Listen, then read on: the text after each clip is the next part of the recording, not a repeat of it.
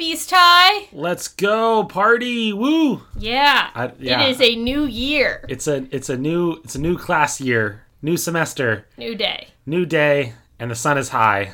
Wrong show. Welcome back to Wildcat Minute, where we are talking about High School Musical 1 minute at a time. We are the Amateur Nerds. I am Condra. and I'm Tyler, and we're going to talk to you about this movie, which I haven't seen.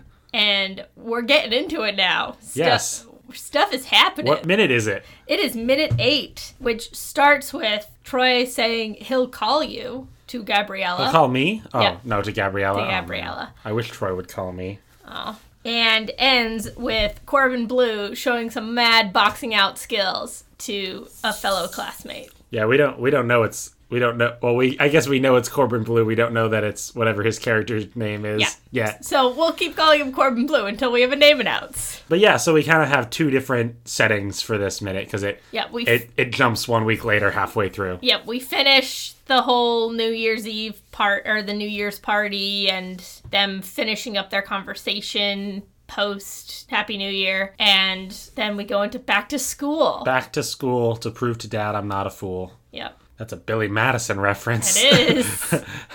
So yeah, Troy says, I'll call you. And she's like, yeah, which is like, good on them. Like, yeah. He works up the courage to say he'll call her, and she says yes. They both pull out their circa mid-2000 phone of choice. Yeah. Troy pulls his phone out, and he has to do a weird thing where he, like, opens it and then spins around the top. Yeah. Which is, like, so weird. So Troy has a flip phone. Gabriella has more of a Nokia style phone where it's like the one, but it doesn't look like it's a slider phone because I think we're just a couple of years too early for a slider phone. And yeah, I don't think Troy's turns the head of the top. He does. If you watch it, it turns the head. Oh, yeah. That's so funny. So he's taking a picture of him, he takes a picture of Gabriella. Yeah.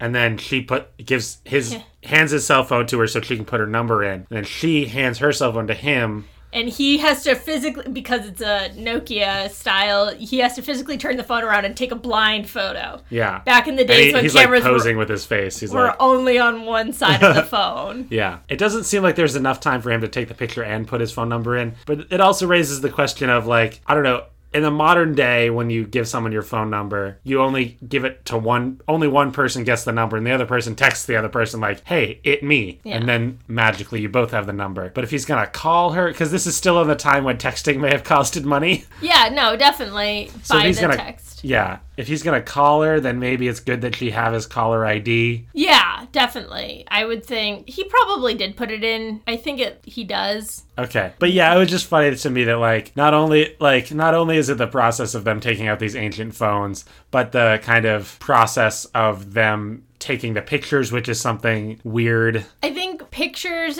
for contact was much more important. I remember doing that with people. I had an old style. I had one of the razors, which was our mother. A Motorola razor. Yeah.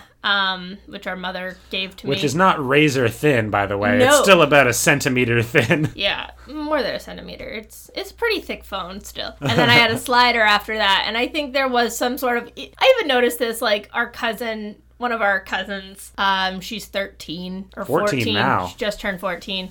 She asked me about 6 months ago what my favorite animal was, and that was going to be my contact photo for her. So I think there is something like this photo association. Especially when you're a teenager and so much of your life is these kind of MySpace, social media, rules that you have, and you're everyone has to have just the right picture as their contact in my phone. And it's I draw the MySpace connection because it's the who's in your top 8 type thing, where it's there's a lot of politics into if you don't do the right thing, then it gets very awkward. Yeah. For no reason. Yeah, even back when I was that age and AIM, your screen name had to be a very specific thing, and it wasn't your name, but it was something you liked, and it had to be just quirky enough. And it was a big deal. If your one that you got before you were 10 years old didn't reflect you anymore, it was oh, you had to really ask for a new one because you needed to better reflect yourself and have the right stuff. Yeah. And be in the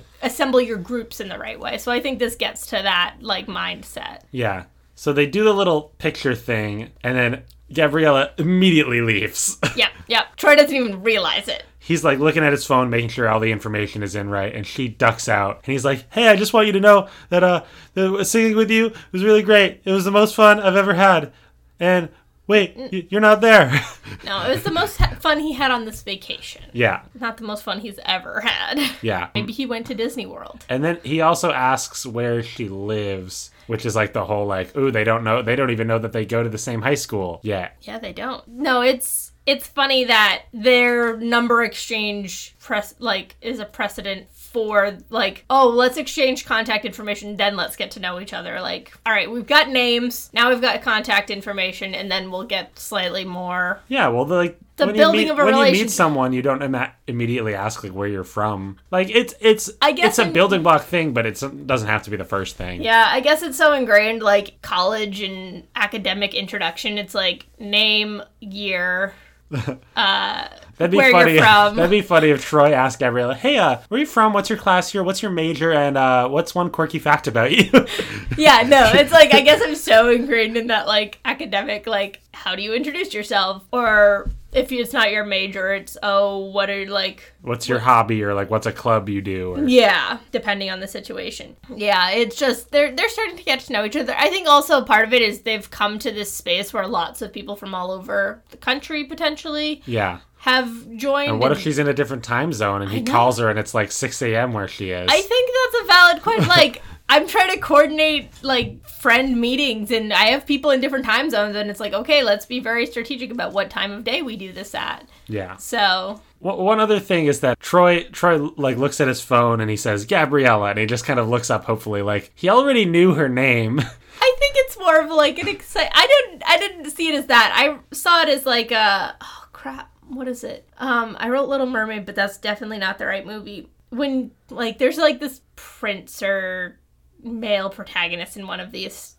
Disney films that, like, gets their name and then, like, sighs and, like, oh, they were really cool and I want to know them more and, like, maybe they're a future love interest. Yeah, it's the sort of thing that happens. I'm blanking too, but... It definitely is, like, a thing. Like, you learn their name and it's, like, after the first meeting, they're like, ah. Yeah. And they're excited. It's young love. It's precious. But also, maybe Gabriella's a ghost. Yeah. Do you want to recreate what you had said when we were watching it, probably the third time? Well, Troy's looking at his phone, and then he turns around and sees Gabriella's not there because maybe she's a ghost. Oh no! And then he talks to all the other people around him, and he's like, "Where's that girl I was singing with?" She was like, "What girl? What girl? You sang alone." That girl hasn't been seen in 30 years. Oh no! You're talking about Gabriella? Yeah, she's the karaoke ghost. She sings with someone on New Year's Eve every year. She knows how to party. But no one ever recognizes her because it's always a different MC. So it's But he has photo evidence. Well, that'd be funny if then he looked at his phone and it was like a skeleton or just a picture of nothing. Yeah. Or like the Beetlejuice style, like sheet over with no feet. That'd be funny too. I really like the idea of he looks at it for like a second. It's like a pretty girl, and then he like looks away, and then he looks back, and it's a skeleton. She's also a hacker and like got into the phone. Hacker ghost. Yeah, ghosts. Women ghosts can be hackers. Hashtag ghost feminism. And then we kind of fade. Is it a fade or a cut? It's a cut. Okay. It's a full-out It's a pretty cut. hard cut, too, because then the music really transitioned. The music fades more. I think we were just unfortunate in the way the minutes fell. Yeah, it's pretty half and half, though. I don't know the exact second point it transitions on, but then we cut to the floor or the ground. A pan of... Yeah, we're panning across this kind of floor etching. What's the... Engraving? An engraving or not... Relief? Yeah, no. not a relief, but picture that, like, where you're on the ground and it's, like, engraved in stone. And it's like an image of the high school. But it's not the high school. It's not actual, like, and then we pan up to see the actual East High School, which is where the movie takes place for the most part. We kind of have this, I mean, it's a good enough artistic shot where we're panning across this ground, this engraving, and then maybe a couple feet walk by. Yeah. And then we pan up and we see like, oh, this is a lively high school with people and buses pulling up. In terms of an establishing shot, you could do worse. Definitely. I think also there's, so while we're panning, we also see 1 week later, Albuquerque, New Mexico. Albuquerque. So we are in a warm place, hence Yeah. the sunshine. Yeah, And it is weird because in the last minute, like not in the last minute, but in the last segment, it was like really starting to snow where they were. Like you like not just for like Troy and Gabriella, like some cute snowflakes on their hair, but like there was a pretty wide shot where you could see the whole crowd of people behind them watching the fireworks, and it was really snowing. yeah. And I guess that's something that happened in between this minute and last minute. A bunch more people came outside. Yeah, they probably heard the fireworks and then started coming out to watch them. Yeah. And so that was part of it too. Gabriella got lost in the crowd. Yeah. And now it's 1 week later and we're in the warm sun of Albuquerque. Oh yeah. I mean, nothing really happens in this segment. No, I think so we can talk a little bit about the music and just the establishment of them at this high school. So there's that climate difference, but also there's it's a different energy to it. Yeah. You've got this very collegiate, like academic marching band kind of music going on in the background. Yeah, it's like a fight song, fanfare type thing. That's what I was looking for. It's the Wildcats everywhere, throw your hands up in the air. But just it's like that a little chant. part, yeah. And it repeats, yeah. Yeah. So it's part of we're all in this together, but a very small part of it. Yeah. That song, I would assume, is like exists in the High School Musical world. Like it's diegetic in the sense that like at some point someone wrote that song and was like, this is now the fight song for the East High Wildcats. Yeah, it's like the cheerleaders song that they dance to kind of thing. Or the marching band drum corps can play it or whatever. And yeah, we're at East High. Like we said, like the engraving of the high school that they're looking at is not the same building as the high school that we actually pan up to look at. Yeah. But that is a real building. It is a real high school. Oh yes, I have the mild background information about East High School in Salt Lake City, Utah, which was the filming location for not just this movie, but the part of High School Musical 2 that took place at the high school and High School Musical 3. And I believe High School Musical, the series. I don't know. I'm pretty sure. I was looking it Probably. up. Yeah. Or at the very least, High School Musical, the series takes place at East High School, like actually, like the real East High School, quote unquote. And they know that they're the high school that it was filmed at. So I would assume it is the same school. It was built in 1913, has just under 2,000 students. On the note of High School Musical, the series, they did actually put on a play production of High School Musical in November of 2007. Mm-hmm. So the whole premise of that series is like a little fudged, but whatever. Their colors are red, white, and navy. Their mascot is the Leopards, not the Wildcats. Wow. Wikipedia tells me that their rival is Highland High School. I don't know if the Wildcats have a rival. Kind of? Yeah, I mean, I guess they do. I'm assuming there's a big game coming up, and they're playing whatever, West High or whatever. And I actually went onto the East High School website, because it's a public school. It has a website to keep people informed. And obviously during the COVID-19 crisis, it's like, well, we're all shut down, blah, blah, blah, blah, blah, but fourth quarter is still going. And then it says we're all in this together. So clearly there's some of that kind of High School Musical residual branding, kind of like my college, which I have now graduated from. Yay! Hamilton College will only really in marketing will do like Hamilton the musical references. Like if it's like the application deadline is coming up, they'll be like, don't throw away your shot or whatever. Like, yeah.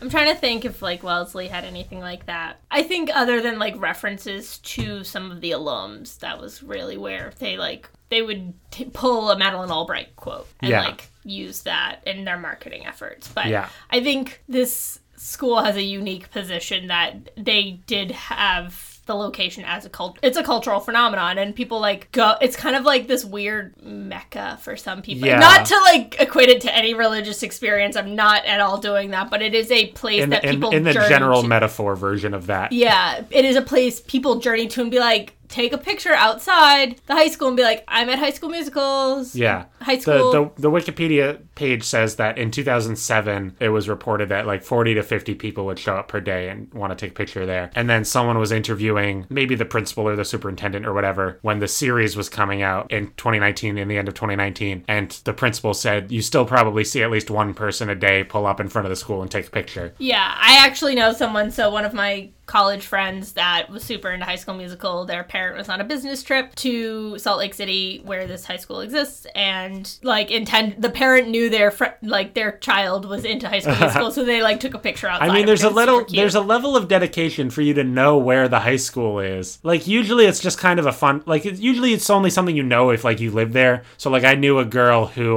went to the school where they shot Dead Poets Society, which is in like New Jersey. Yeah.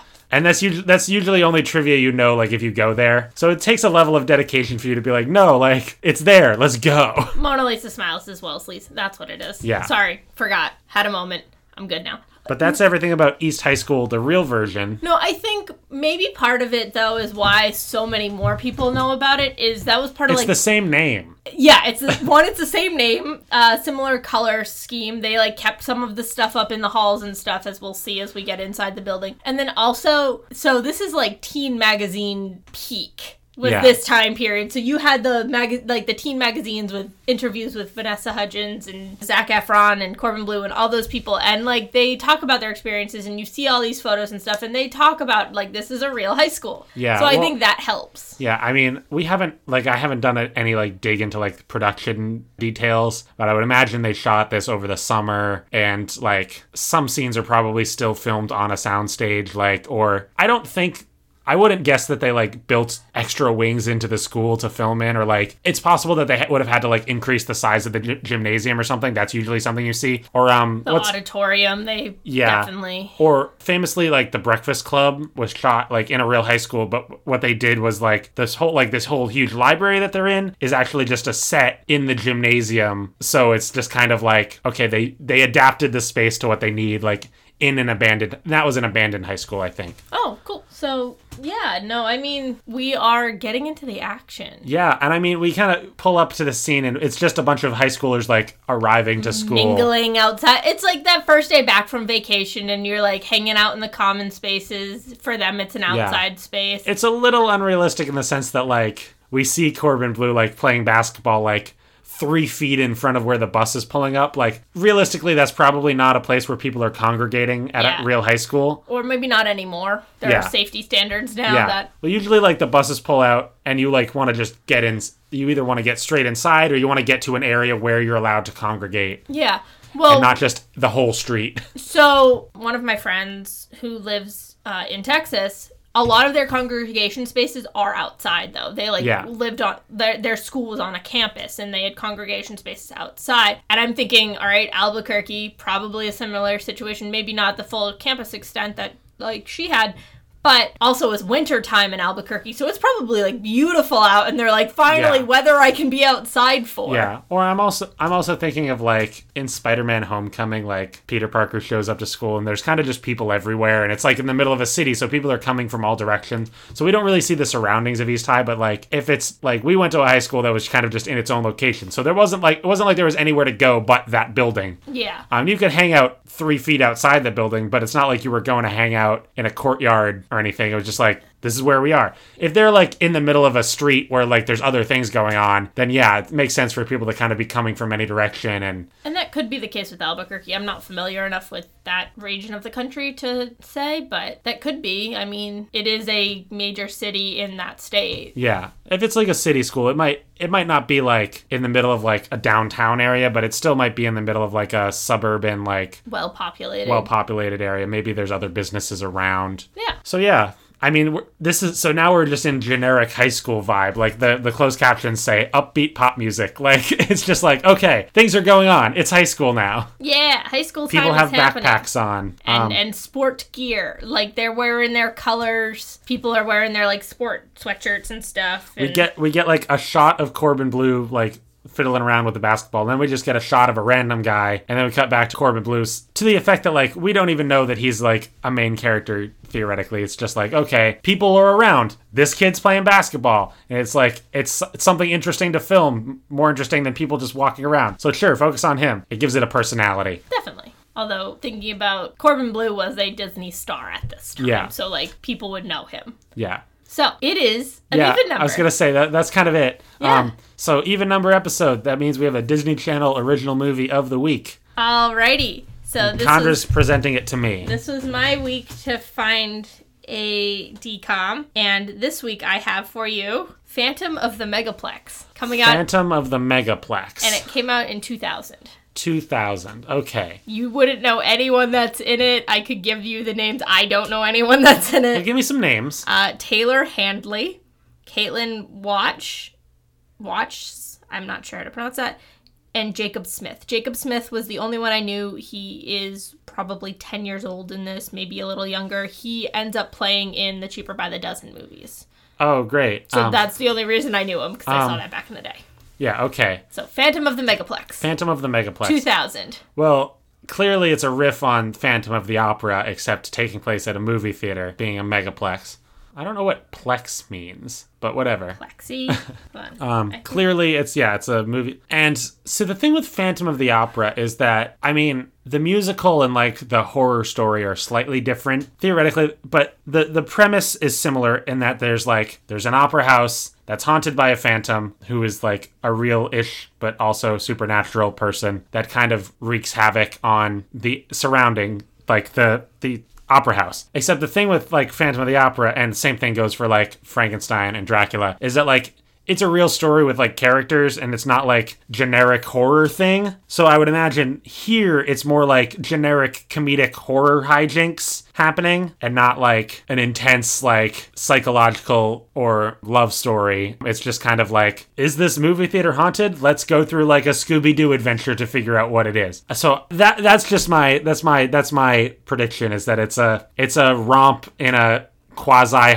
like a haunting an appearingly haunted movie theater. I'd guess that like one or all of them works at the theater and two of the other ones are their friends that come to the theater, and then there's like a manager who seems to know more than they know, and then there's a ghost who turns out to be not a ghost.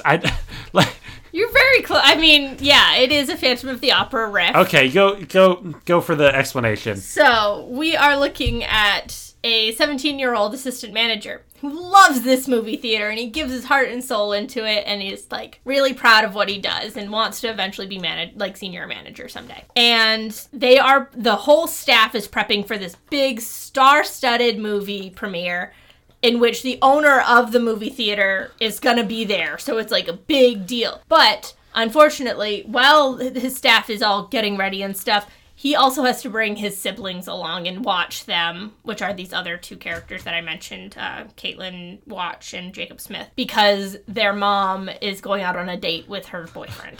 She can't reschedule this big movie premiere? No, she has to have this date, and her son has to take her other kids to work with him, and he just kind of dumps them in a movie and is like, be good. I need to prep for this thing. Like, this is really important to me. And while they're setting things up, getting things ready, things start breaking. The popcorn machine breaks. One of the movies, which is called Cyclone Summer, there's a giant fan that's moved to be in front of the screen, and it causes havoc in the theater. Like, the titles of the movies reflect some of the hijinks that are happening. Yeah. And so my guess would be like the older brother like thinks that his siblings are like responsible for all this mischief, but it's not them? It's not. No, and he doesn't think that either. Okay. So they're prepping for... That would be some good, like, first act drama. Like, you gotta stop. They're like, it's not us, we swear. And then they, like, go find out, and then, like, oh, the mystery deepens. Yeah. So, and the movie they're getting ready for is called Midnight Mayhem. So they're very nervous that something bad is going to happen if all these other ones have these, like, very title-focused things. And nice ticking clock, because it's going to happen at midnight. Exactly, for the midnight premiere. And so it ends up the sister who was dumped at the movie theater, she left that theater to go see another movie with her friends, and then she ends up helping her brother try and kind of figure out what's going on. And they discover it is the senior manager who is sabotaging everything, which he's just angry. There's no reason that he does this other than I'm assuming there's a reason in the movie, but he's probably like... He's like grumpy, that like, you've overlooked me for so long. He's the senior manager though, and like maybe he's upset with working, like his assistant manager is a 17-year-old. Like, well, he knows that eventually that because he's a projectionist expert actually, and he can see 4 years in the future that projectionists aren't going to be useful anymore. That's what it is. And so he's worried like you're all going to fire me and make me irrelevant, and I'm not going to let that happen. so I'm gonna sabotage this workplace and make it worse. Yeah. That's that sort of villain logic that's flawed. Well, so the owner of the theater, like, appreciates this kid that he, like, figured out what was going on and has saved the premiere and offers him the senior manager position at the age of 17. And he's like, you know what? Thank you for the offer. I really appreciate it. But I need to enjoy my childhood more. And I'm like... Spend more time with my family or something. Yeah. Would make sense. The description says he realizes the importance of his childhood and doesn't want to waste it anymore. Yeah. He ends up, like, the owner appreciates that sentiment, gives him the rest of the night off so he can spend time with his girlfriend, gives him money to go out for breakfast with his girlfriend the next day. I mean, yeah, the real thing for the owner to do would be, instead of hooking him up with senior manager job, which is just like, okay, but you're still just a cog in this machine, be like, hey, you're going to be like my assistant, like my personal assistant, and you're gonna like get privy to this like rich people stuff. Like, yeah. And okay, so there's also this subplot going on about taking the events of what has happened that night and make it into a movie, and they turn it turns very weird. And so like the final scene is like them at the premiere of the no, man. It ends with... But that's... And I just watched Pee-wee's Big Adventure, but, like, my favorite thing in any movie ever is for a character to say, like, I don't need to see it. I lived it. And that would have been the perfect setup. Yeah. But, so, they're like, oh, the Phantom's not a real thing. This is all fine and dandy. But there's actually a werewolf of the Movieplex, and it ends with this howling as if it were a setup. So... That's kind of also... Well, then it just kind of becomes, the Bailey School Kids, where it's like... Yeah. Like, they think that there's some sort of supernatural thing going on, but every time it turns out to just be, like, a normal explanation that they were hyper-sensationalizing. Yeah, and I think part of the movie script subplot, too, is they recognize there's a lot of, like, really cool... Like, these kids are going above and beyond, and also there's... the mother gets proposed to at the night, so it's, like, a good happy ending kind of movie. Yeah. So, it's appropriate. But yeah, it seems kind of just, like, generic, like, kids movie fare. Yeah, like, it's very kids friendly, Phantom of the Opera, hijinks, spooky, very Scooby-Doo. Yeah. But I thought it was funny, and Mickey Rooney's in it as like an old movie lover, and he like doesn't work at the movie theater, but he thinks he's okay. He's like there so often that he grabs his own popcorn, and they're like, that's just Mr. Phillips. Yeah, basically. So. But Condra, is it on Disney Plus? You haven't answered this question yet. It is on the Disney Plus, so you can watch it yourself. The couple of reviews on IMDb were fairly positive, which was really weird. They were like, "There's no bad acting in this," and I'm like, "Have you watched it recently? I'm sure." But it is there, so if you want to watch it yourself, if you're a Phantom fan or a DCOM fan, what am I trying to think of? Like, it kind of gave me vibes of like the Are You Afraid of the Dark Nickelodeon thing. Maybe less scary than that, but on that vibe. But yeah, that was High School Musical Minute 8 and Phantom of the Megaplex. We'll call this podcast here. Condra, where can people find us on the internet? People can find us on the Twitter at Amateur Nerds. At Tyler Boudy, TylerBoudy. You can email us at amateurnerdspresent@gmail.com. And a very special thanks to our artist, Theo Golden, at TGoldenArt on Instagram. And our music from Joe Winslow. That's from joewinslowmusic.com. I've been Condra. I've been Tyler Boudreau. We are the Amateur Nerds. And if you want to hear more... Nope. Okay. I gave myself this... It's the opposite of a couch gag, right? Because a couch gag is...